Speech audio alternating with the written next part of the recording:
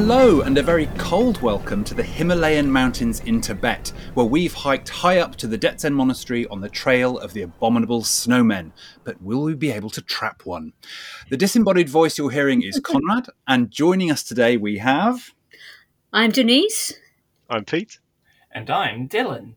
Now, we are recording and releasing this Trap One at the end of September 2022, which is exactly 55 years ago to the week that Abominable Snowmen was first broadcast. But I just want to sort of start by asking, how did you first see this story? Maybe we'll start with Dylan.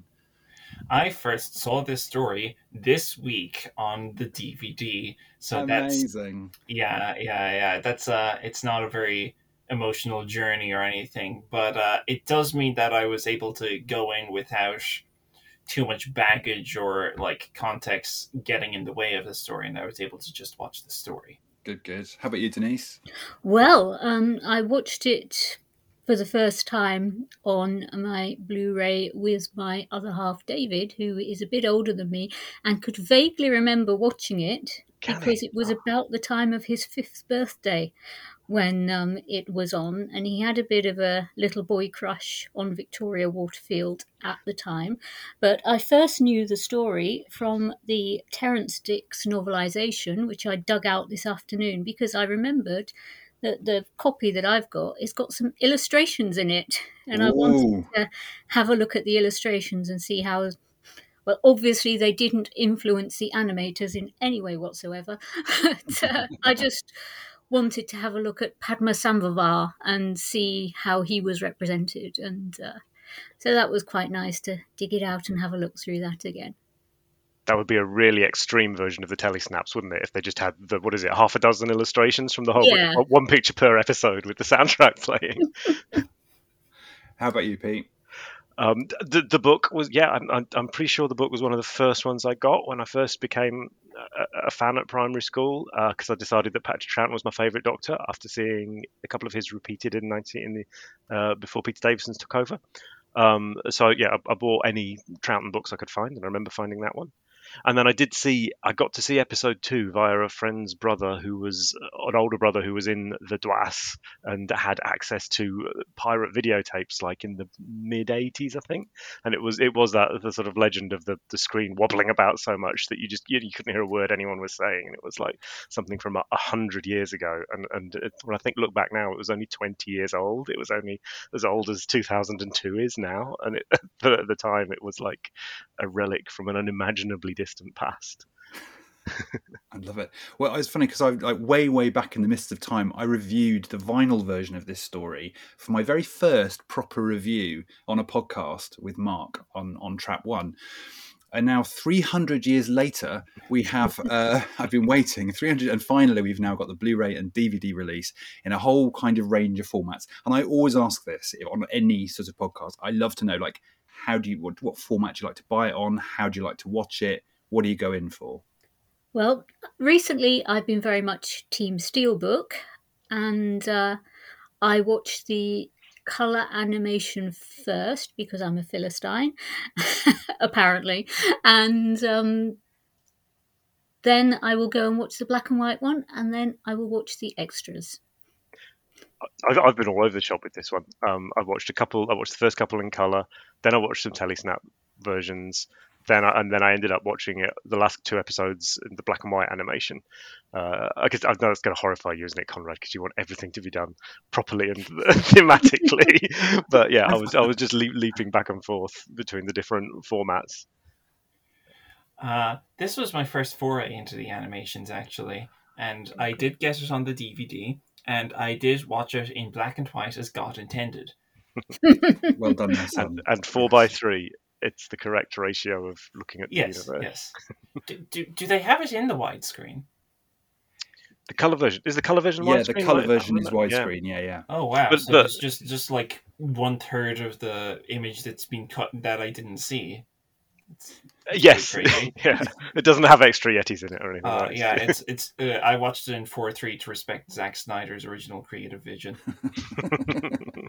Oh, there's bits cut out the sides. There's all sorts going on. The quarks. There's all kinds of quark invasion happens at the side. They explained where Susan went. Yeah, that's it. It all happens at the side. Well, actually, I'm really, really curious. Actually, as this is your first time with the story and your first animation, give it to us. Give us everything. What did you make of the story? I guess. What did you make of the whole thing? Well, so something being lost is no guarantee that it's good or interesting. So I was very happy to discover that this actually is very good. I had a really good time with it. So, as is probably evident, I came into Doctor Who through Modern Who, and while I'm working through Classic Who now, I'm still like in the process of working through it. I'm working through Davison at the moment, and so far from Troughton, the other one that I had seen is The Mind Robber, which is also just like phenomenal, and I just find that like my frame of reference for Doctor Who is the modern series. So what my big takeaway from this was that even compared to like the Davison stuff, but especially compared to anything from the modern show, even the two-parters, this just feels like so much slower pace, but in a way that certainly in this one really works, because it feels like even though it's quote unquote just a historical that's like a fairly normal adventure within the show, it's just feels like it's on this much larger scale, and that it's just like this whole thing slowly unfurling. I did think that like the third one specifically was just kind of the third episode, I mean, specifically was kind of spinning the wheels because they had to get it up to 6 episodes. But every other episode, I was like impressed by how like it's just gradually moving the pieces a bit forward again and a bit forward again. That kind of truism that people say about the Doctor, that his superpower is taking over a room, is really true here, I think. Not so much in the sense of it being something that Troughton does immediately, but in terms of like that ultimately is the win condition, and it's what the dramatic interplay of the whole serial is about, of Troughton walking in and initially being like held captive and treated as an enemy and hostile and as an aggressor, even though he hasn't done that, as then like just gradually in like not malicious but in very slippery ways taking control of the entire area. And like once he has that, then he's won. But it's super interesting because like just the Doctor presented as like not exactly a morally gray character, but someone who's like quite underhanded in a way that I really enjoy. Yeah, and it's a really interesting version of the Doctor that we're getting from Troughton here in terms of how he ups the stakes. I think in some of his there's generally two ways. Like, and in some stories you'll get any Doctor will be doing the "we're all doomed, this is the most terrible thing ever," whereas with him in this one he's doing that brilliant sort of underplaying thing and going, I'm sure we're all going to be fine, don't worry, I think. And there's just he puts a little bit of ominousness on the end of it. No, Jamie's having an idea. Yes, yeah, it's funny, isn't it? This one, I'd forgotten that it's got those three already have got in what is this only their third story, isn't it? Two, because she only joined in Tomb properly. Yeah, the previous one, Victoria and Jamie and the Doctor are just working so well together, as and particularly that the way the Doctor is looking after Victoria because she's new, whereas and sort of making jokes at Jamie's expense with her. In order to sort of bond, but really it's a bonding thing for the three of them. I just think it's really comfortable. It's not like they're dragging Jamie or trying to give him a hard time. They just know that they can tease him a bit. Yeah. And what a series of stories for Victoria to start with. I mean, Evil of the Daleks, Tomb of the Cybermen, Abominable Blimmin' Snowmen. I mean, when else have we had three excellent stories on the trot like that? Yeah, it's phenomenal stuff. And in terms of the chemistry, they're off to an absolute flying start in this story. That TARDIS scene where he's going through the when he's going through that chest, pulling out all that kind of stuff, and saying, well, it's so nice to see this again. What is it? Oh, I don't know, but it's really nice to see it. Really, really great stuff. Yeah. What have I come into this room for? And when Jamie pulls out the bagpipes and gets quite excited about that, and Troughton's all very, sort of.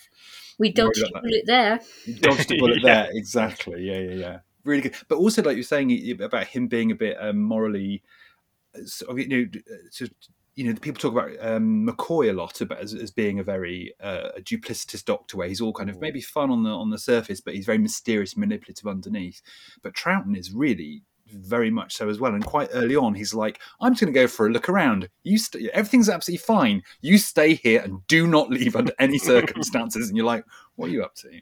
Yeah. And there's the whole thing with the Gunther as well. The bell that he took from the monastery. It's some way into the story before you understand how it came into his possession, that he didn't just nick it, that it was given to him for safekeeping, but then he didn't come back for 300 years.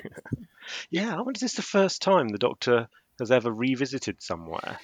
I think it is, although I think in the Celestial Toymaker he says something. There might be like, "We meet again," or "We're now in your realm," or something. There was maybe a little hint in that, but basically, yes, this is the first proper one where he's coming back. Yeah, because in the days where the TARDIS is is basically a randomizer, you can't have him deciding to go to places. So yeah, it makes it must have seemed quite a real novelty. Was anyone else watching it and just looking the whole time for a clue from anyone, and particularly towards the end, if anyone was going to say something like, "Ah, so your face has changed, Doctor," but they don't even acknowledge that. So, but we can sort of do the maths and figure out it must have been Wynne's first face, or a prior one now. Yeah. Yeah. Oh, there's a Big Finish Ruth Doctor spin-off to go. God. Yeah. I thought the bit with the bell was a beautiful bit of setup and payoff. Like you kind of figure that the bell is going to be part of it, but like it just clicks together really nicely and just in a surprising way.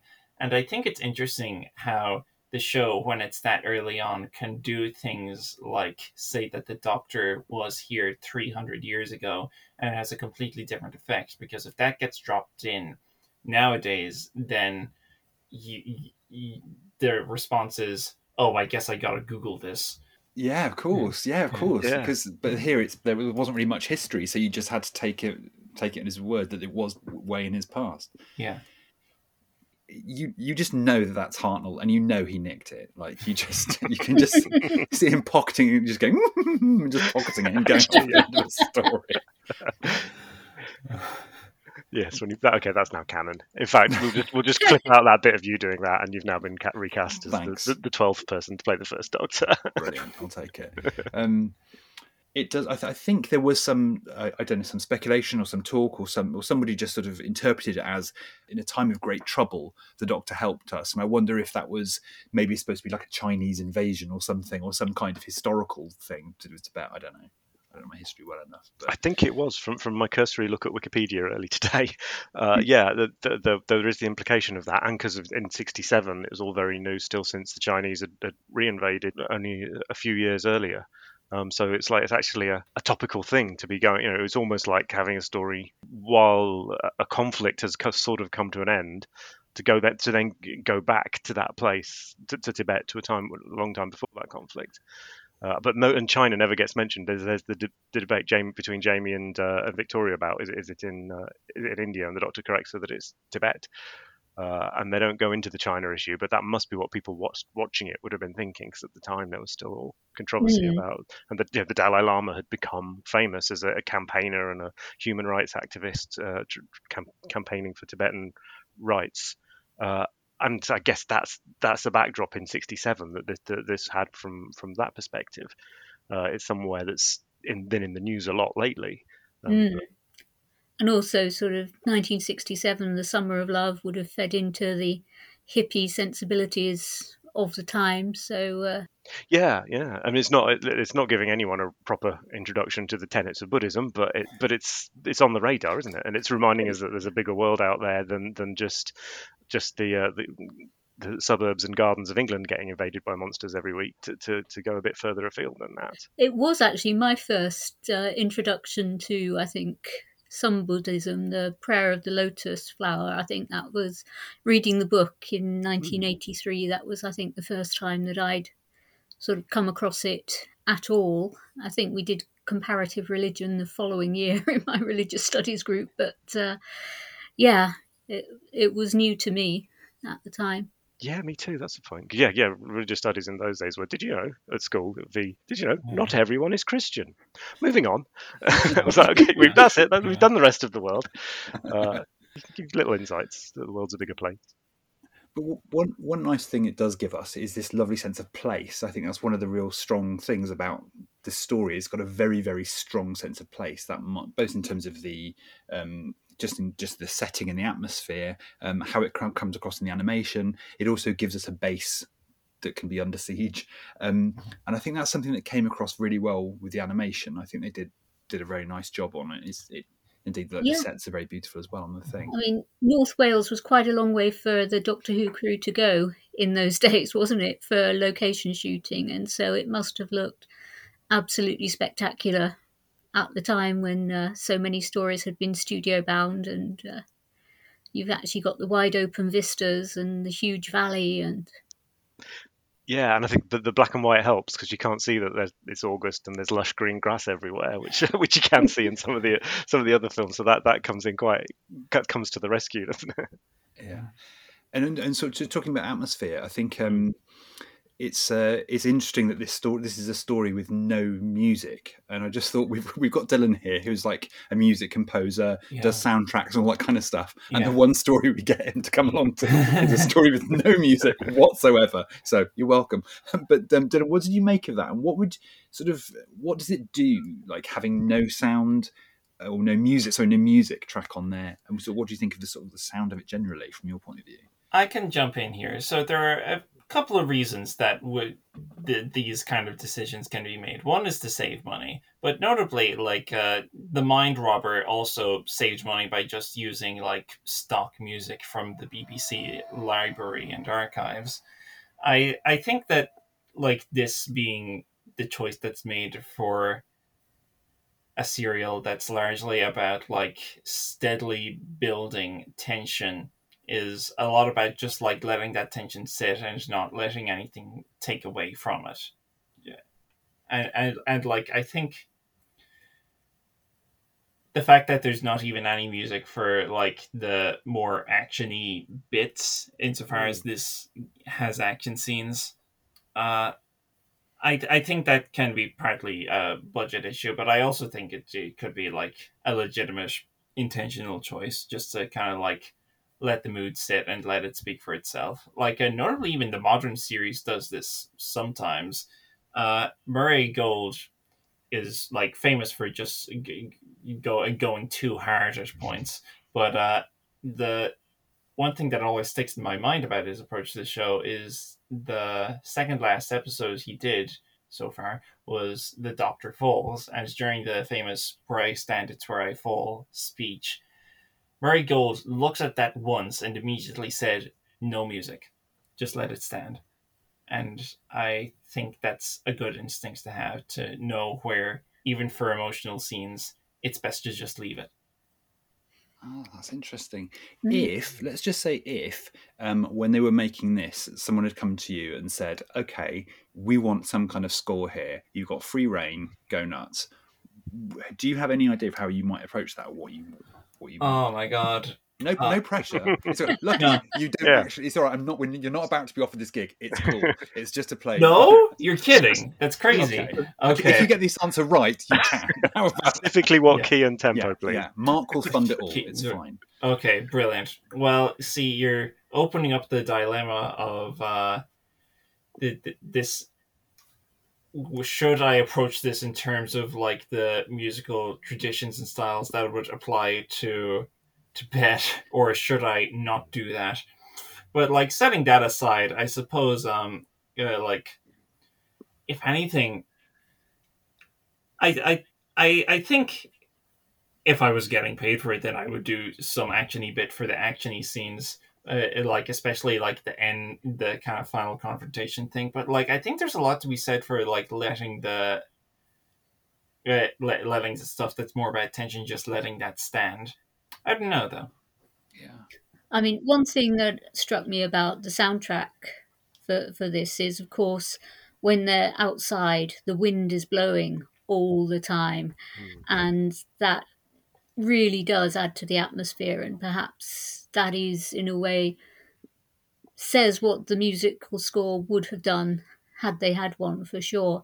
And I also noticed when the Doctor goes into the monastery for the first time, it's completely silent, isn't it? He knocks on the door, it eventually creaks open, and he's just wandering around looking at stuff. And it's completely silent for, like, this is a monastery, this is a place of peace and silence and contemplation. And this is your introduction to it. The wind is now outside. So I thought that was an interesting decision. But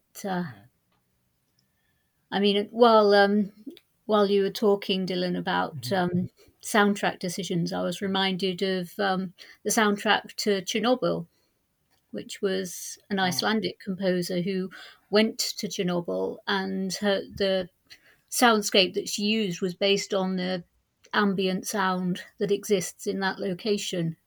Because there are strange, when the wind blows through the remains of the structure and when the wind blows around the sarcophagus, it is a very interesting thing. And I suppose Tibetan bells might have been used had they decided to go the soundtrack route. But Yeah. That sounds really interesting. I love like kind of experimental production stuff like that. Trent Reznor. if you haven't that seen kind of thing. Chernobyl, it is one of my favourite series of recent years. I've watched it probably about a dozen times now. And you've actually been there, haven't you, Pete? Yes, yes. I've made it. I had a trip to Ukraine a few years ago, and for a cultural musical festival. Uh, Eurovision, Pete. yeah, yeah, and but yeah, absolutely made a point of going of doing the day trip up to Chernobyl and seeing the abandoned towns and everything around it. It's an incredible, eerie place. Yeah. Sorry, that was a little bit off topic, but I would love that. thinking about Yeah, no, Sunset, that yeah, is the one that has really struck me in recent years. yeah.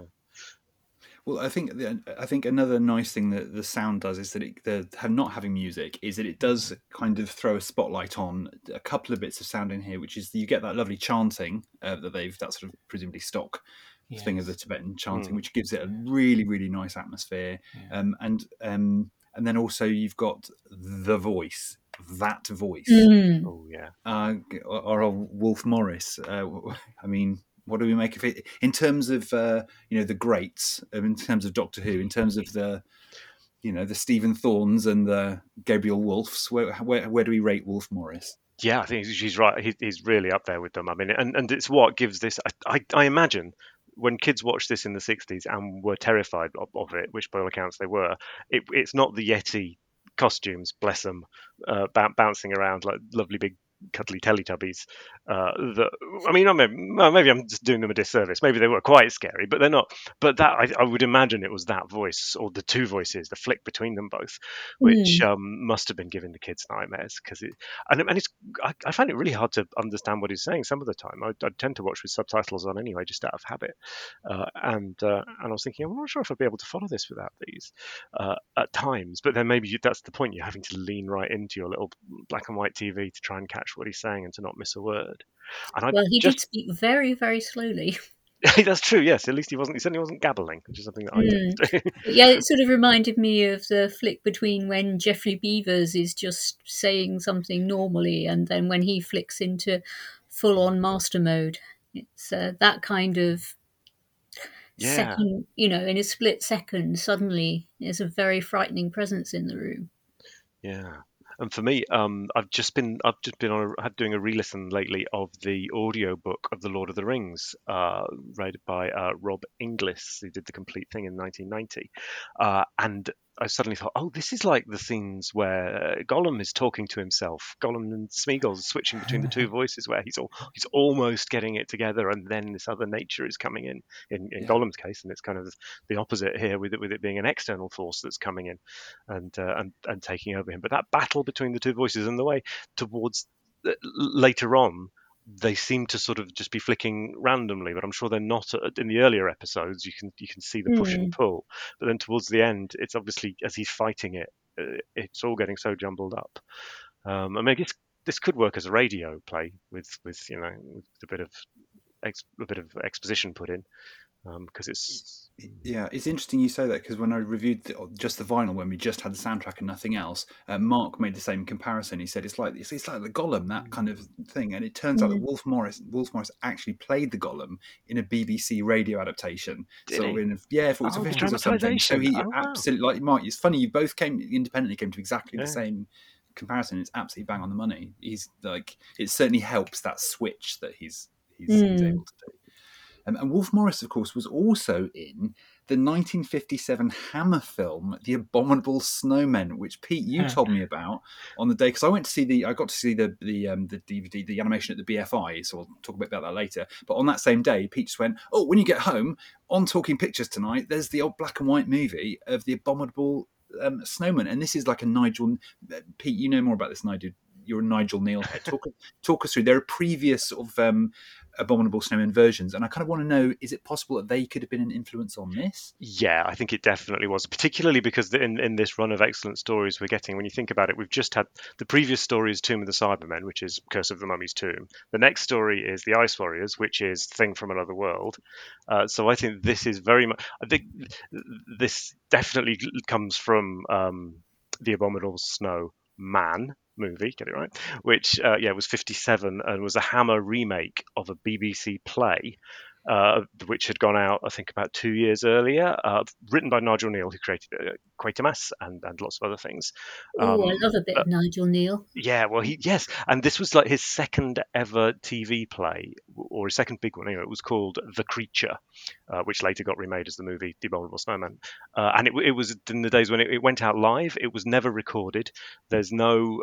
It was done. They did 2 performances of it. It starred Peter Cushing as the intrepid explorer, the Travers character, in effect, and Wolf Morris, but has the same role in the Hammer movie that he has in the Doctor Who version. He's the lead, the abbot, but in the original. There's like 3. So there's the 2 original versions of it. The Creature was the TV play, which was it was quite controversial because it was the second one that Neil had done, and he'd done 1984 a few months earlier, starring Peter Cushing, and it was broadcast on a Sunday, and lots of viewers were appalled that anything so horrific would go out on a Sunday, because it was really, it is, you can get it on Blu-ray now finally, and it is really terrifying about just how evil humans can be to each other. And so he decided to do this as the follow-up, and The Creature was the name of the TV play, which although it only exists, the Wikipedia page says it only exists in the form of some things called telesnaps, which were taken by a man called John Cura, but there's no soundtrack recording, and there's no and the telesnaps are owned by an unknown private collector, so they're not actually public domain. You can't see them, but they are known to be out there. And so then, 2 years later, Hammer remade it as the movie. They got someone else in to do the script over as they usually did, and that was a successful movie too. But again, starring Peter Cushing. I should say both of these versions starred Peter Cushing as the Explorer, and the Hammer version also added the only female character to it, who is his wife, and she gets the plot that Victoria gets in the Doctor Who version. She goes around the monastery and sneaks into rooms where women aren't allowed and things like that. So I love seeing the sort of iterations of storytelling sort of being passed from one to the other. But in the Nigel Neal version, the Yeti is real, and it's an alternate branch of evolution who is patiently waiting for us to destroy ourselves so that it can come forth and take over the world because we are doomed due to our own selfish nature. A message of hope for our times. Yeah, it's a Nigel Neal thing. You don't get anybody playing a recorder and merrily skipping off at the end. Yeah, I do find it really interesting in The Abominable Snowman, just the idea behind Padmasambhava of, like, I don't know how accurate this is, if at all, but like astral travel and just that whole idea intersecting with Doctor Who in such a way that, like, it interacts with an intelligence and that becomes like a malign presence back down here. Like, it's a little bit pulpy, but it's also quite foreboding in a way that you don't always get in the modern show. There's just kind of like a sense of it really lets it sit, I think, and the fact that it's just so gradually unfolds, that like this is what's happening, and it really feels like we're not just like being dropped into a genre of a thing. We're really being dropped into like a place, and like it doesn't explain to you what's going on, and the, the answers to the questions aren't the most obvious answers. In The Abominable Snowman, starring Peter Cushing, was it an alien intelligence or was it not that? Was it just No, yeah, no, and it's a real Yeti, and there isn't the same element of contact from another plane coming through to it, other than the abbot is sort of connected to the Yeti and is on a wavelength with it and understands it in a way that he doesn't reveal to everybody. So it sort of plays with that, but it's not got any of the alien invasion element that is all new for our Doctor Who version. So it's more about nature rising up rather than an external invader coming in and manipulating the situation. That does create a different vibe, I think. Yeah, it really does, and it's interesting that the Great Intelligence came back. The Great Intelligence has had 5 Doctor Who stories, which I find kind of incredible. So it's had this, it came back in the Web of Fear. They were going to have the writers did want initially, particularly for the Yeti, a third Yeti story planned, which was when they invaded London again. But after an argument about quarks and dominators, which I shall leave to more people knowledgeable in that area, they didn't come back, and that story eventually became The Invasion. But then Stephen Moffat brought back the Great Intelligence 3 times. Dylan, this is probably more in your wheelhouse and more your area. So it's the Snowmen, I think, was the first return of the Great Intelligence in the new series. My friend Krista McTira is currently in the process of writing a short book about Series 7. And since I work as an editor on that, I have been lucky enough to read some early drafts of the essays. And her line on this, which I enjoy, is that Richard E. Grant can play these kinds of villains in his sleep. And that is what is happening there. Oh, ouch. That's Yeah, it's just like, yeah, I didn't like the Great Intelligence at all in Series 7. It's kind of like a bland performance. It's kind of a bland villain, just kind of like taking for some... I was just like, oh, okay, Moffat just kind of took a guy from the classic series and kind of put him in this slot where he like needed a villain for the back half of Series 7. And maybe other people got more out of it in Series 7 than I did, and that if you did, then fair enough. But like, I thought the Great Intelligence as like a quote unquote character here was like way more interesting, just as like an unseen force that like just sort of almost cosmic horror vibes, just kind of the fear of the unknown. Yeah. That's interesting. I think it's interesting because it's the way it's characterized through. I think the fact that you only really hear it through Wolfe Morris with that performance, I think that's probably helped sells it a lot, I guess. Yeah, 100%. It doesn't rank as highly for me as you would expect okay. from Richard E. Grant playing the big bad of a series of Doctor Who. I think Series 7 generally had a pretty bad run of like the casting directors landing good actors who then came on set and just didn't give a shit or take it seriously. These opinions are not shared by Trap One. They are just merely the opinions of Dylan O'Hara. No, I'm kidding. No, that's interesting to hear. Although I've just realised I've got it actually wrong because the voice was Sir Ian McKellen, I think. It was, wasn't it? Yes. He was merely in the actual Globe. Oh. Richard E. Grant's character, who he'd taken over when he was spoken to for the first time when he was a very little boy, just like Cassia in Keeper of Draken with the Melker. Oh yeah, that's right. Yeah, Ian McKellen's good. Okay, you've heard it here first. In general, obviously, but like also, there's just breaking news. He's quite good at acting. Like, look, it's a very limited appearance, which is obviously how they were able to get Ian McKellen, but also like it's a very particular thing that needs to be done, and you got Ian McKellen to do it, and that is obviously good.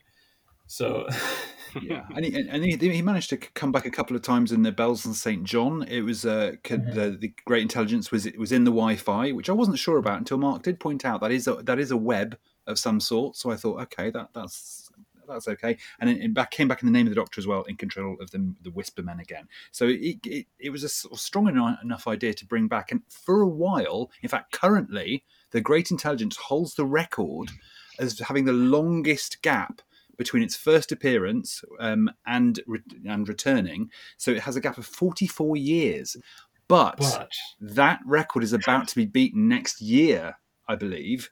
If the Celestial Toymaker is coming back, he's coming back after 57 years. Wow. I'm pretty sure that's confirmed. I'm pretty sure. Okay, we're calling that now? Okay. Yeah. Neil Patrick Harris has just said outright that it's the Toymaker. Okay. Yeah. I hope the moths haven't been out his outfit, that's all. He's got lots of outfits from judging by the pictures. So that's the Great Intelligence. But then, of course, the sort of silent stars of this are the Yeti. What do we make of those? What do we make of the Yeti?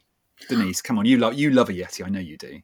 Well, I was a little bit discombobulated because the animated versions are quite different to the actual versions that we've seen in the Web of Fear, and every picture that exists doesn't look like a collection of merkins doing Brian Blessed cosplay. I'm sorry. It's like big furry things wearing a beard and no eyes, no nothing else. That's it. That's what you get with your animated Yeti. And so I was a little bit confused. They don't really look like that, do they? So it was. And which generally of the Yetis? Because there are two models of Yeti: the Web of Fear ones with the eyes and the laser guns, and these ones which are a bit more cuddly and beary. Which ones do you tend to prefer? Well, I mean, I like a cuddle. I do. And the news flashes are coming in here thick and fast. Ian McKellen is good. Denise likes a cuddle. Stay tuned. This is off the hook, this episode. Who knows what's going to happen next? I mean, just seeing some of the 8mm footage that was shot in the DVD extras from Fraser Hines and from, and just seeing sort of people having cuddles with the Yetis in between takes and things like that. And I just thought, yeah, that's exactly what I'd be doing as well, or I'd be seeing if there was room for me in those trousers as well.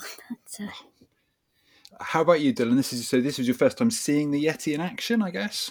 First Yeti story. Yes. My main take on this is that, speaking as someone with little sisters who are both under 10, I can absolutely see how this is something that could scare little kids.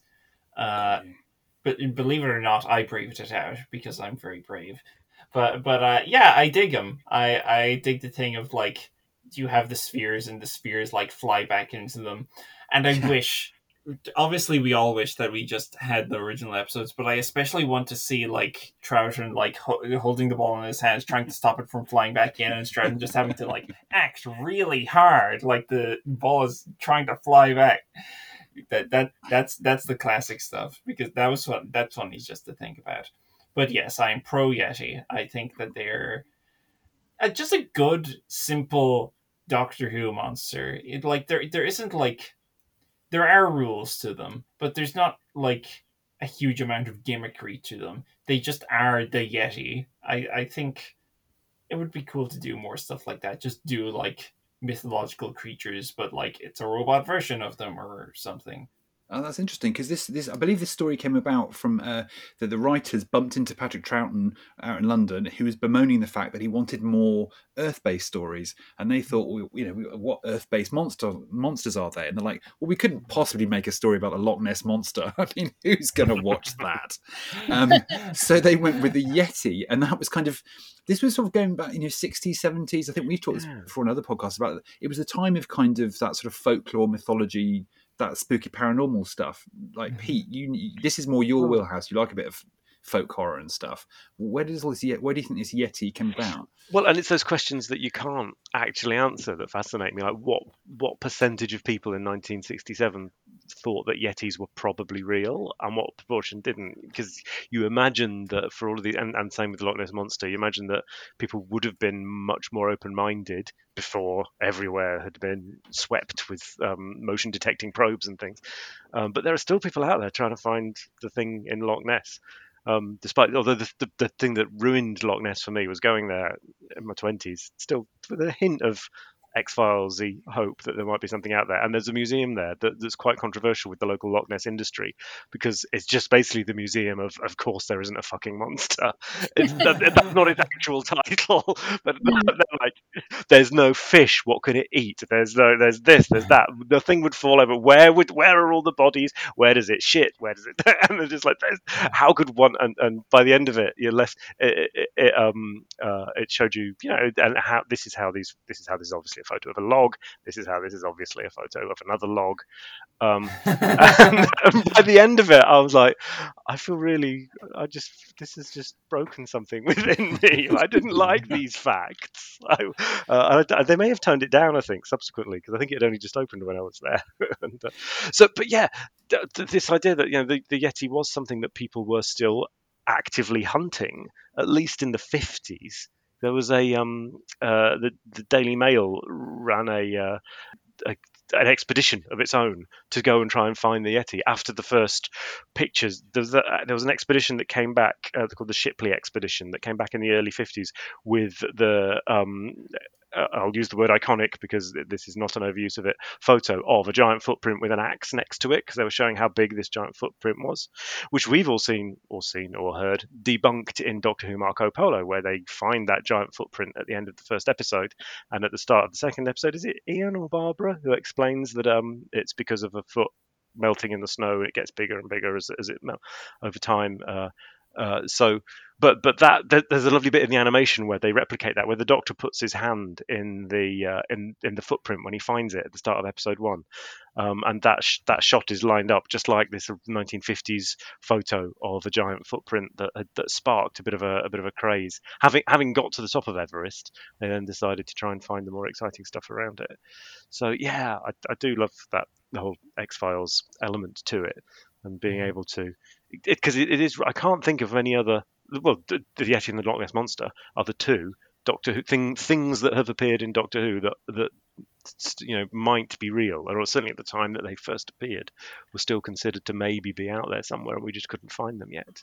Unless you count ghosts and vampires.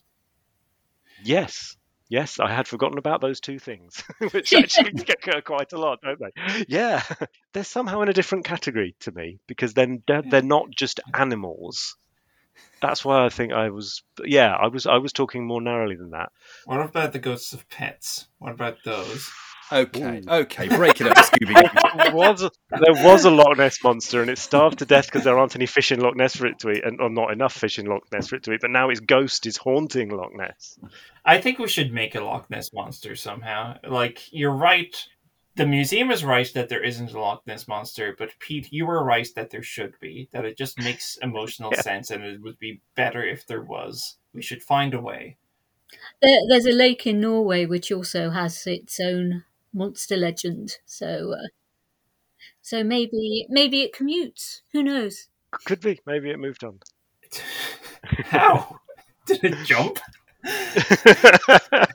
Swam. I feel like this has got to be a great scam. If you just if you live near a big enough lake, or like a pretty enough lake, that when you look at it, you just kind of want to think maybe there's something in there. If you put about a rumor that there's something in there, stage a few little photos, maybe kill a man.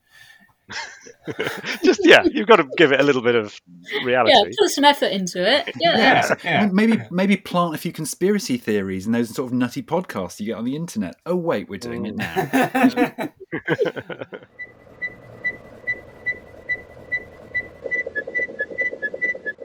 I noticed, going back to the Great Intelligence, there was a nice little detail in the animation where behind Padmasambhava's throne there was a big kind of globe sphere thing, which is they modelled on the one in the Snowmen, which I thought was a really nice little bit of sort of visual continuity. But like generally with animation, you're going to be taking sort of interpretations. It's an interpretation on something. Overall, how was it? How was the animation for you? I mean, I was just going to talk about it was quite interesting. They made Travers really tall compared to all the other characters, and that was a little bit confusing.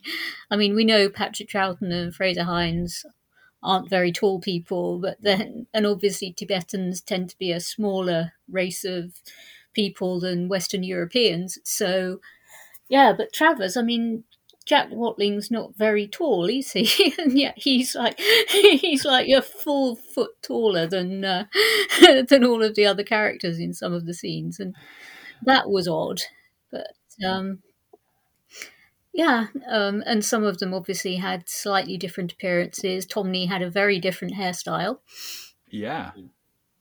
Yeah, and they've obviously gone for what. To be fair, in the '60s they were doing their best to try and give to try and create what did not just look like a load of actors from the south of England. They tried to make the people look and present differently to each other because it is supposed to be the monastery is supposed to have people at it who've travelled from all over to be there. I think it's not mentioned, but I guess that's And the they've vibe got they're the going for. warriors and they've got the Yeah. more normal monks as well. Yeah, and the animation have been able to do that. Obviously, make it look more in an animated way, make it look more naturalistic, which I'm sure is what they would have done if they could at the time. But Troughton, there are moments in the animation where they really get Troughton's face. They get the most out of his eyebrows and out of his furrowed brows, which must be a real nice asset for them to be able to work with. And like we were saying, that is one of the great things about the Troughton animations. You know, he's got that amazing flexible face with all of those lines. It must be a joy. Yeah, and I did prefer. I watched a bit in color. I watched a bit of the color widescreen, like I said, and then a bit of the black and white. And I prefer the black and white not just for nostalgia purposes, but also because everything's more. You've got the shades of grey, so it's more shadowy. I suppose is what I'm saying.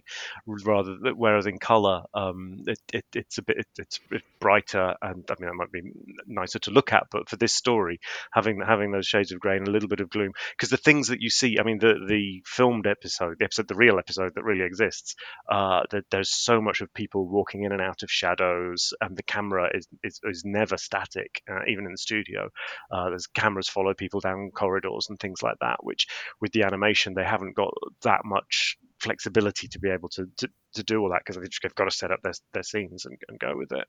But I think it's really successful. It takes you into the story completely, which is its main job. Which is an incredible thing to be. It's an incredible thing for it to be able to succeed at all when this is not animated storytelling. This is storytelling that's been designed around actors standing still and slightly furrowing their brows and things like that, which no one who was I would imagine nobody who was creating a story for the animated format would write these scenes in this way and have long, quiet bits of people creeping around and exploring rooms, or they might, but they would do it differently. And so the fact that it carries it is pretty impressive. Yeah, like I said, this is my first animation. This is a little odd, but the animation reminds me of nothing so much as Archer. It just, but to be honest, like I was watching this and I was thinking, the animation is a bit limited, and then I remembered that this is 2.5 hours long, and it was probably made on like $17. So the fact that it looks all right, and they do manage to do a lot with little to make the characters quite expressive and to get across everything. I think there are like a couple of points along the way where there are like pauses and like they just kind of like hold on the shot or have a bit of movement or a bit of business to like kind of like fill the time rather than really do something with it in terms of like the actor making choices for the character and how the character reacts in that moment. And at those points, I was like, yes, I have remembers that I'm watching an animated reconstruction of something that no longer exists. But most of the time, I was just not thinking about the fact that this is originally something different, which sounds odd because Doctor Who was never a cartoon, but I think you basically know what I mean. After the first couple of minutes, you just go with it, which I think is the best thing that can be said about it, especially considering, like, again, how necessarily limited it is. It does just make it work. Yeah, I think you're right, and I think the sense of place helps this one. With something like Galaxy 4, you've got to invent everything from the ground up. Right? I think this having a strong sense of place. I think the monastery, they did a fantastic job with that, and I think and particularly watching it in black and white, like you said, Pete, there's quite some really nice shadows in there and stuff. I quite like the fact they didn't have a ceiling on that it happened in a courtyard. I thought that was just a good. Sort of, it's not faithful to the program, but it's probably faithful to what the program would do if it had a budget. So I thought that was a sort of a good call.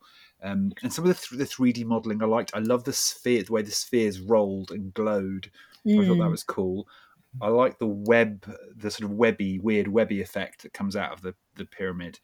And I think, and actually, it's worth saying. I was just saying, I watched this in the BFI, and a couple of things struck me. Is that when you're watching it with an audience, an audience will tell you what they like and don't like. You can't fake that out of an audience. And it was interesting that dramatically, like some of those laughs, the biggest laugh being when Victoria starts to going, I won't have anything to eat. I know, maybe I will. And then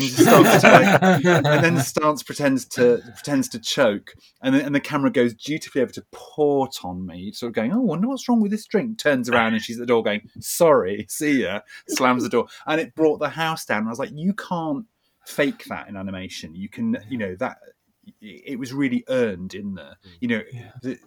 Sitting in the BFI, bless them, you're amongst all our fellow nerds, and sometimes you get those kind of knowing laughs where people are just like laughing to show they know something. It's so annoying. But this was a kind of real genuine audience laugh where it was like, I stopped myself from laughing when you said that.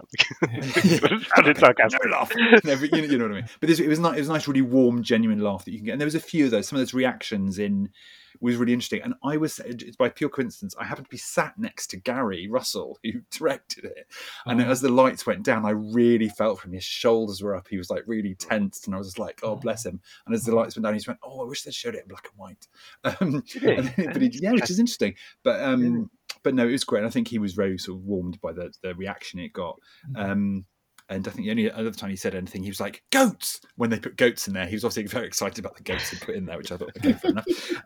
One thing I found really interesting there, but it was nice to see it as a whole.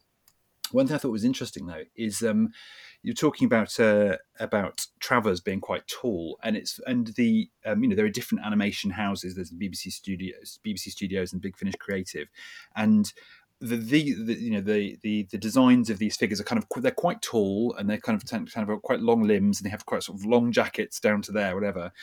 What they got the concept designer Johan Morris up on stage, and the second I saw him, I was like, I feel like I've seen you before. His proportions are exactly like that. He's a nice tall gentleman, long of limb, wore a nice long big jacket down there, sort of not a huge head, quite a small head, and basically he's an exact proportion. So he has done what... He is Mr. Motion. Yeah. He is Mr. Motion, and he's done what, Nick Park with Wallace and Gromit does. If you see Nick Park talk, you can see him talking like Gromit and Wallace and Gromit. Animators will, of course, go with their reference. So I've just felt very relieved. What was that? Which one is he? Oh, Gromit's the dog, is it? Oh, God. Yeah. He talks like Gromit. He talks exclusively with the eyebrows. That's it. But anyway, I was like, it was a moment of revelation for me. I was like, that's where the model came from. So I just felt very sort of vindicated on that. But I think, I think probably the biggest change, or the biggest kind of creative choice in this, I say the biggest, but one of the most dramatic, is Padmasambhava, and how they've made a conscious choice, like they did in Fury from the Deep, when they're like, at the end, we're going to have huge tentacles coming out of the sea, which they never would have been able to do on TV. This seemed like this was their big money change. So in the TV series, you've got, and the rationale is, in the TV series, you've got Wolf Morris, who's quite a corpulent man, in his makeup and stuff.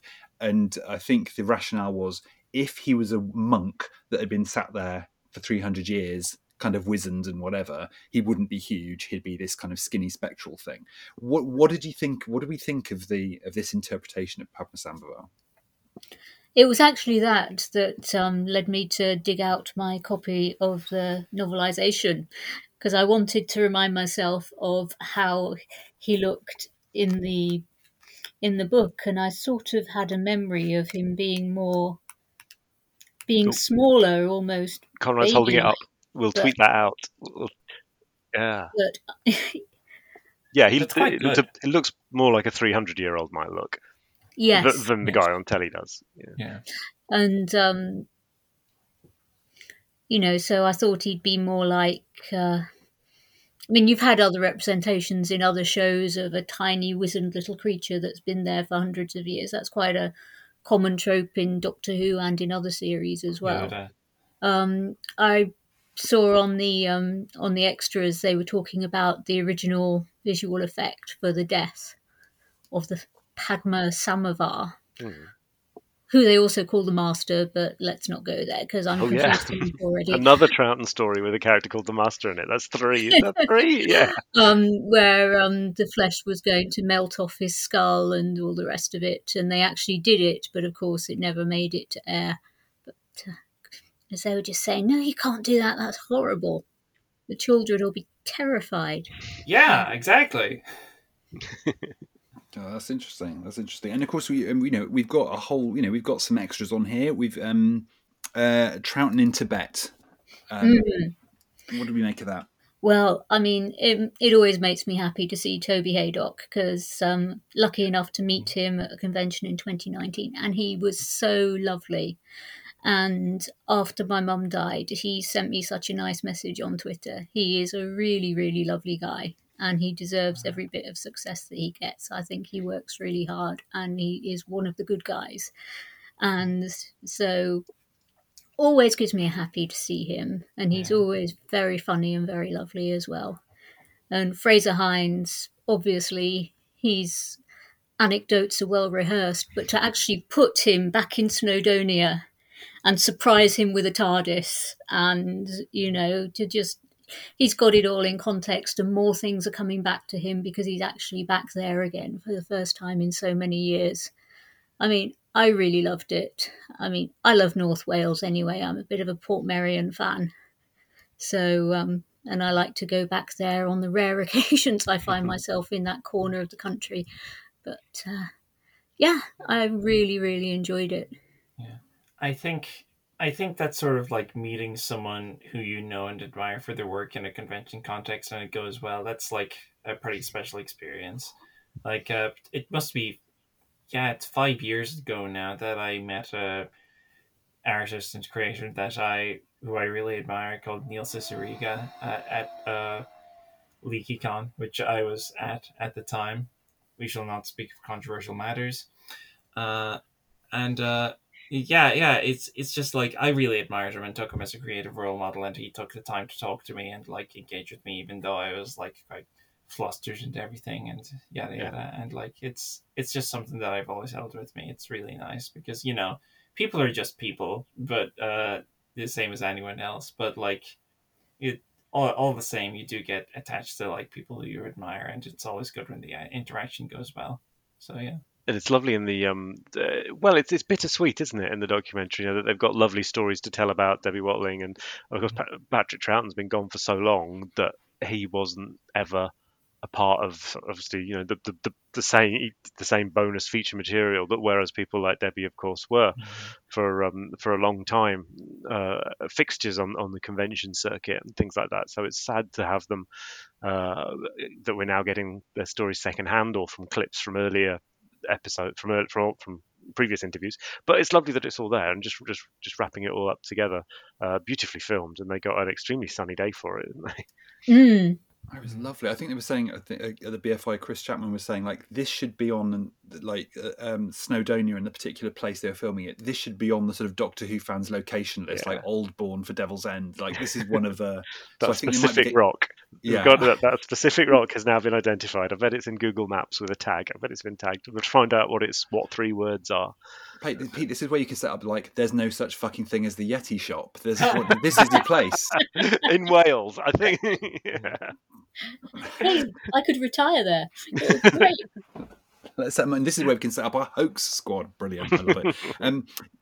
I also really like the. There were some lovely little interviews there. I have to say, I really kind of gasped actually when they had Raymond Llewellyn, who played one of the monks, Sapan, and he's in his 90s, like sharp as a tack, giving some really, really good anecdotes. I love that, and seeing David Spencer, very recognisable as Tommy. It was nice to see a little bit of him. And they had, I think, what was really good. They had John Hogan, who was one of the last. He was the last surviving Yeti actor. So they had an interview with him, and unfortunately, quite sadly, at the BFI, Chris Chapman did say that since they recorded that, unfortunately, he's passed away, which is quite sad. But how fantastic that they've got his. They've managed to interview him, and we've got this forever. And and then of course there's the 8mm footage. Did anybody have a little look at that? Yes. So again, that. Yeah, in fact that had been. I'd seen that before because that was on the yeah. tape that I was shown in the mid '80s. That I was shown the episode, and it had that footage on the end of it with some. I think it might have been some Jean-Michel Jarre music dubbed over it or something. But it was all sort of. It was very very ethereal, sort of slightly. Yeah, sort of heavenly electronic music playing, and as you saw these color, but wobbling all over the place blobs, and there's that moment as Debbie Watling's walking up the hill towards Frasier's filming, I suppose, and she looks up into the camera and smiles, and it pauses, and it's a wonderful moment, and I got myself. I think I must have just bought it from a catalogue or something. You could buy postcards of characters, pre-internet days, and I had a postcard of her in her Victorian. It's a cyclist's costume that she's wearing. I only found out today. That's what it actually is. It's what the first Victorian lady cyclists used to wear in the 1890s. I think of all of the outfits that she wears in the show, I think that is the one that suits her best. It's great, isn't it? Yeah, fabulous in that. And actually, and so I had that postcard of her in front of the TARDIS. It's quite a famous publicity shot, I think, in that costume on my wardrobe for years and years. And that was even when I went through my tragic I've grown out of Doctor Who phase, which lasted for about 3 years in my 20s. Even during that phase, it stayed on it stayed in my wardrobe, and it's still knocking around somewhere now. But Victoria is a real revelation to me in the recent Troughton things that have been coming out, in Enemy of the World 2, but especially in this, to just reappraising this, because she gets remembered as sort of screaming and being captured a lot. I think, and actually particularly through Tomb and this, she's your plucky get up and go. She's the one who, at the end when the Doctor tells them not to come in no matter what they hear while he's having his conflict with the Great Intelligence. She's the one who's got the wherewithal to stop them bursting in when they hear the Doctor screaming at first, because to follow his instructions, and yeah, she's got so much of the right attitude to be a really good companion through several of her first stories, and maybe maybe later in her run she become certainly by the time of Fury from the Deep she just wants out, but then that's a character arc. Obviously that is in Fury from the Deep. She's supposed to be someone who's had enough of all this trauma.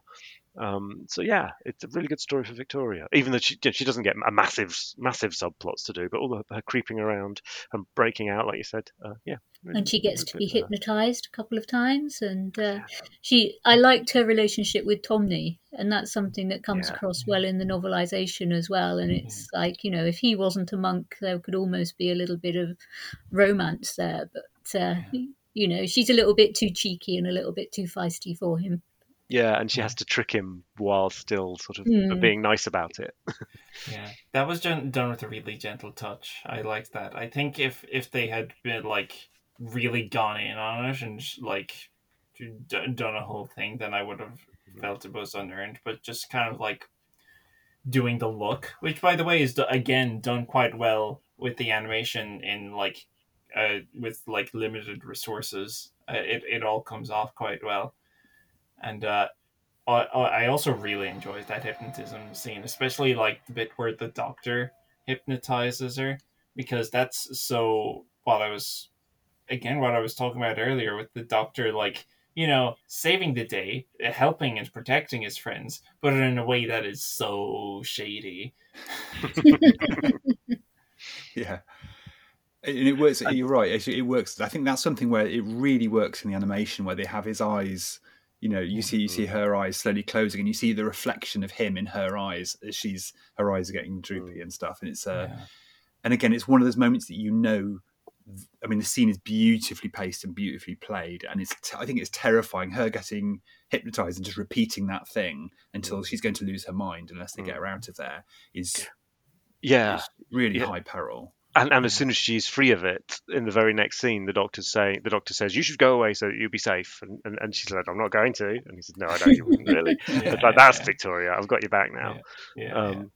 And you mentioned there that was a really good bit of animation. Yes, because I'd meant to mention that about the eyes. I've forgotten. Another thing I think I've forgotten to mention is the astral plane section when he talks about first encountering the great intelligence, because they just drop that in. And I mean, it's something that I've come across before, so I was surprised there wasn't a bit more explaining of it, because it's just dropped in as a thing that we probably know about. And maybe in the 60s, everyone was used to hearing the Beatles talk about it. I don't know, but maybe it was a 60s counterculture thing that everyone had already picked up. I was like, oh yeah, I was on the astral plane, and the doctor just says, oh yes, of course. And there's some fantastic animation of swirling colours around him, which the telesnaps don't show anything like that. I assume it was just a close up of his face as he described it when it actually broadcast.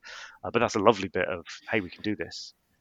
It did remind me of the similar bit from Can You Hear Me in Series 12 more recently. Oh yeah, really stylized. Just like a similar like stylized. Like in context, that was like the one animated bit of that episode, but like it was just like as a way of handling exposition, I find it really interesting to like you just go into stylized animation when the tone of what's being talked about kind of supports it. Yeah, there's a bit of that, and there's a great bit like that in Watership Down, where they the rabbits start talking about their ancient history and their folklore, and it becomes a flashback. And that is done in a folk art style. Completely, the style of the animation changes. You see this folk art style, almost cave painting style drawings of them recounting their legends, and then it snaps back to real animation when they come back into the moment. There are a bunch of now that I've said it, there are a bunch of examples popping into my head. I think you see something like that in The Breadwinner from Cartoon Saloon. In more mainstream stuff, I'm sure it's in Ice Age. What was the other? Bee and Puppycat, which is a Netflix kind of young adult series, also has a bit like that in the second episode. Yeah, it's so. There's the episode of BoJack Horseman where he gets so high that he looks at himself in a mirror and it's a real horse instead of a cartoon horse. We're going off maybe, but it's a neat trick.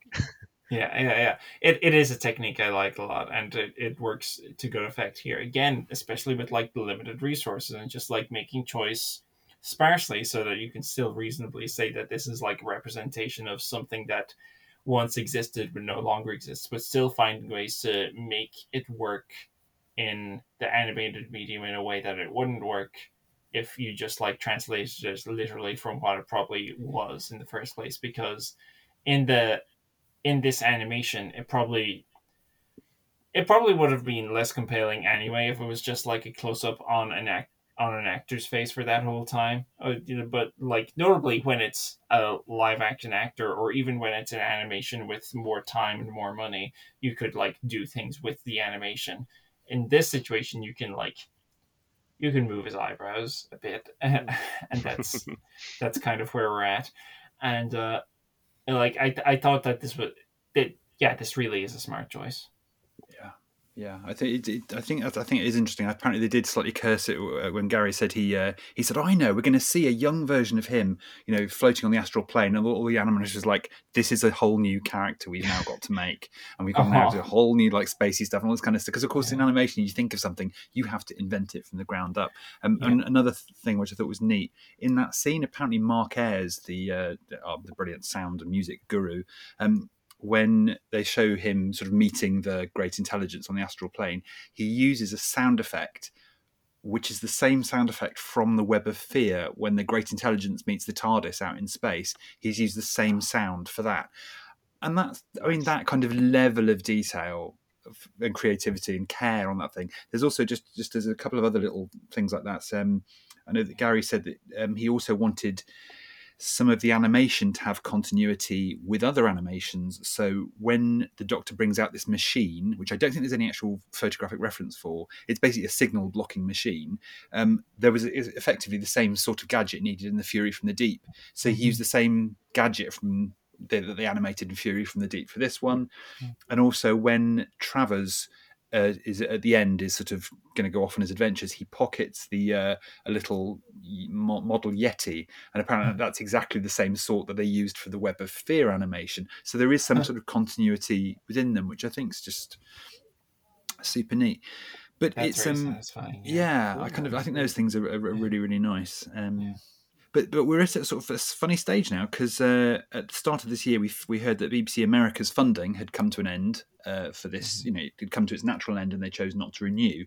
So at the moment, this is the last animation for the time being. What do we make of that? What have you? Obviously, Dylan, you said this is your first animation, but sort of anybody, what do you make of? What will that do to your Doctor Who experience? What do you think they might do going forward? I remain hopeful, Yeah. and I suppose a lot is going to depend on the season 2 Blu-ray box set, which is going to come out quite soon. And if that sells well, and I hope it does, then I suppose I was thinking, well, can we put together any more complete seasons from the black and white era of Doctor Who? And that will involve having to do more animations. I mean, if they don't want to do it, they don't want to do it. And there's nothing we as fans can say or do that would ever change their minds, and we know this. But because we've all been here before, anyone who was alive in the 80s has been through this before. But I am not without hope. What do you think, Pete? Yeah, I'm sure this is not the end of the recreation of old Doctor Who stories. It's the end of one way of paying for it, which BBC America. So yeah, once Mr. T Davies has everything under control, and he's going to have resources available, or the ability at least to strike new deals that I would imagine he would be interested in doing. But I don't know whether we're going to see that as cartoons in the way that these are again, or whether whether the next leap is really into the world of deep fake and things like that. God, no. Sorry. You're lucky that my camera isn't working, because I just pulled it. I am not a fan of the deep fake. Don't worry, I think you possessed Dylan, because it all came through his face just then. I think it was Dylan would you were channeling through Dylan. We're on the same page here, Dylan. So Dylan, like as possibly the youngest member of this cast, I'm not quite sure, how would you like them done? Why no to deepfake? What would you like instead? So how would you buy these missing stories? Don't cry, Dylan. He's got his head in his hands. I'm sorry, we've broken Dylan. We've broken Dylan. Just from the stress of the term deepfake, because look, we know what they use it for. We don't want to put more development into this technology. People are like, oh, it could be used for political hoaxes. It's already used for very bad stuff all the time. So, look, have decades and decades of Cyberman stories taught us nothing. We do not want to be meddling with these things. For the love of God. And also, they look rubbish. None of them look good. It's no. I don't want this. I would be very surprised if Russell the Davies wanted this, and that is that. Now, circling back, as far as my own Doctor Who experience goes, this is my first animation. So if I want more animations, then I can just go watch any of the multiplicity of animations available from this line and from others besides. It does seem to me that this is probably getting stopped just because it was selling to only a particular very devoted but small market of people who want to see this, and it probably wasn't making back the kind of money that they wanted to make from it. And when you're I can't imagine it being made for a reason other than that, although you never know what's going on behind the scenes. But if that is the reason that this is the case, then like there's just not much you can do with that. I think unless anyone wants to like run a huge successful campaign to get people really really into episodes that don't exist. So and all the same, I do agree with what has been said already that like these recreations are going to continue getting made at least by the fans, and I think that's grand. I think so long as the passion is kept alive. Yeah, because the Daleks' master plan is that one great big one that's there, the only Dalek story that's not had an animation, isn't it? Yeah, Yeah. but yeah, the only missing Dalek story that's not had an animation. And you'd think that would be the sort of the jewel in the crown of doing these, but would need a much bigger budget. I got the impression that the Power of the Daleks and Evil of the Daleks ones had a higher budget or were given more time. That they're done using a maybe more labor intensive process or something, but that they uh, and particularly the most recent Evil of the Daleks is one which is the only one that I've watched in its entirety in color and been happy to do that because it makes it feel like that's how it was always meant to be. It doesn't feel colorized, which I know is a silly word to use Mm. when it's They use a good but color palette, don't they? yeah, yeah. It's not Technicolor, but having said that, I would love to see glorious Technicolor Marco Polo.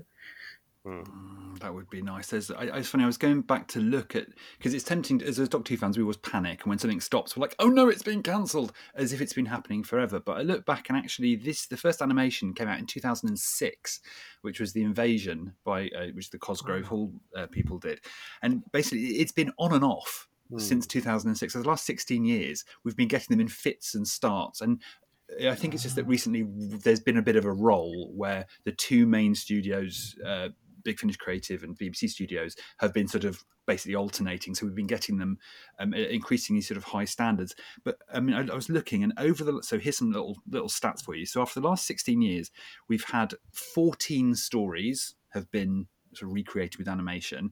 That's about 49 episodes in total, given that some of the scenes are sort of scenes from Sharda. But it's taken 7 different studios who've been involved in patching that together. So it's not like there's been one long thing that's just stopped. So it sort of shows you that probably there's going to be a few more. It's a thing that just comes and goes, and I think it's sort of largely down to funding. But we're sort of broadly halfway through having animated all of the stories just in terms of numbers.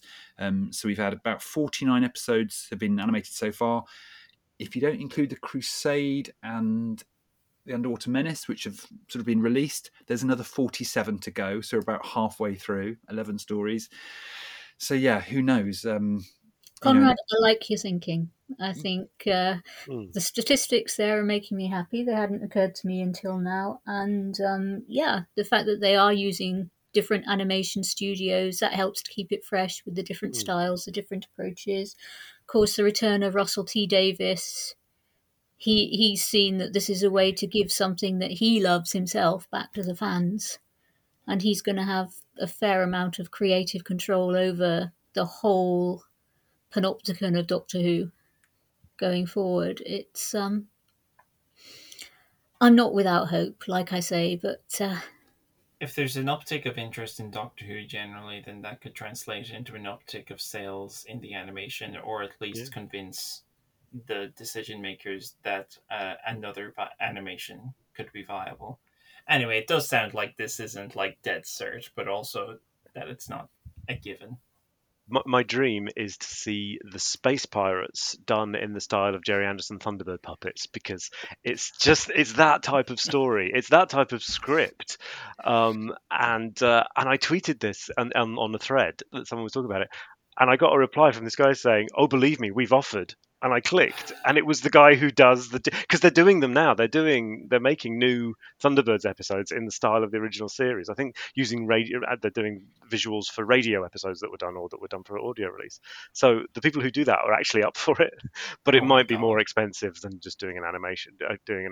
Perhaps doing a cartoon animation, because you actually have to build props and things. So maybe it's But I would just love that. That would be very, very cool. And one thing's for sure, if whatever animation, whenever they return again, and it's worth, I'm sure maybe we'll put some links into all Trap One's reviews of all the other animations if you want to sort of revisit them. But one thing's for sure, yeah, the Trap One team will be back to review it in some shape, whatever shape or form it'll be in, whatever shape or form we'll be in. Even if we're 90, we'll still do it. They'll animate us. It'll be Get there fine. eventually. Yeah, Dylan will just be wheeling us around in wheelchairs, feeding us, and just sort of telling us what to say. I, of course, am immune to aging. Yes, yeah, no, That's he's right, forever. yeah. Yeah. Well, I'm against it personally, but yeah. Well, thank you very much for listening to this. If you've enjoyed this and other Trap Ones, please feel free to give us a star rating or even give us a review on iTunes. And meanwhile, gang, where can we find you? Okay, well, I am the Vice President of Archbeetle Press, which you can find at archbeetlepress.com. That's ARCBEATLE press.com. And if you want to generally give me money and support me in that way, which is my favorite way for people to support me, then you can do that at patreon.com/lovers, where you can get advance access to music that I write for soundtracks and things. Thank you very much. We'll also put some links to your Trap One episodes you've done about your 12th Doctor audios that you're involved with. How are they going? They're going great. We're currently working on the 8th episode, which is called Send Oods. I take it back. We are not putting any links to this whatsoever. That is genius. That is genius. It's going to be a heist episode. I've been writing heist music. It does include an ood. It includes an ood. It's hard not to do that. That's like what's the word for them? You know, like sex phone operators. I don't remember what the actual term for this is, but you know, it's just, you call them up and they talk all breathy down the line to you, and they charge you £50 for it. And yeah, one of those, but an ood. He's just talking in the normal ood voice. I'm speechless. A rude dude. A rude dude. Wait until you hear it. I had to write the soundtrack. If you're in for the that. mood, get rude with an ood. Oh my god. I had to write music for this. I had to write the soundtrack for Sexy Ood. Sexy Ood music. Well, it sounds like you're a chap who likes a challenge. Gosh. How about you, Pete? What have you been up to? I dread to ask after that. Nothing to match that. But launching very soon will be the long-awaited second season of Maximum Power, a Blake 7 podcast. We will be reviewing our way through the series now that where that show has really found its feet, and we've got a very exciting launch episode with a very special guest that will be coming out probably quite soon after this episode comes out from the wonderful Trap One. So listen out for that. Very intriguing. How about you, Denise? Well, I am mainly on the Twitter, and I am up at cupoftea69. I've also got a link to my blog on there, which is, if you have a taste for appallingly bad poetry and nostalgia, then it is the place for you. I've put up my last blog entry was about this scrapbook of the Royal Tour that my mum made when she was 13 years old in 1953, 1954. So that's all up there with some historical context and some other links and things, and a bit of a labour of love for me, but that's where to go. The poetry is not appallingly bad. The poetry is beautiful and it'll make you cry. It really will, in a good way. I think you and I, Denise, are going to be on. We're lined up sometime at Christmas. We're doing another audio annuals podcast. We are, yes. My goodness. Hold on to your hats. Those ones are always... I'm just going to call them a ride and just leave that hanging uncomfortably in the air. And you can find me on Twitter at hairofthehound_. Thanks very much for joining us. You may find us, this particular gang, running hoax tours around Loch Ness. Maybe getting to some deep fakes, maybe some nude oods. Well, Is the Loch Ness Monster the original deep fake? Sorry. Oh, God, he's off. We're going to just lock Pete in a trunk. But for now, we will leave us on Trail of the Yeti. So from this Paranormal Gang, goodbye. Goodbye. Goodbye. Goodbye.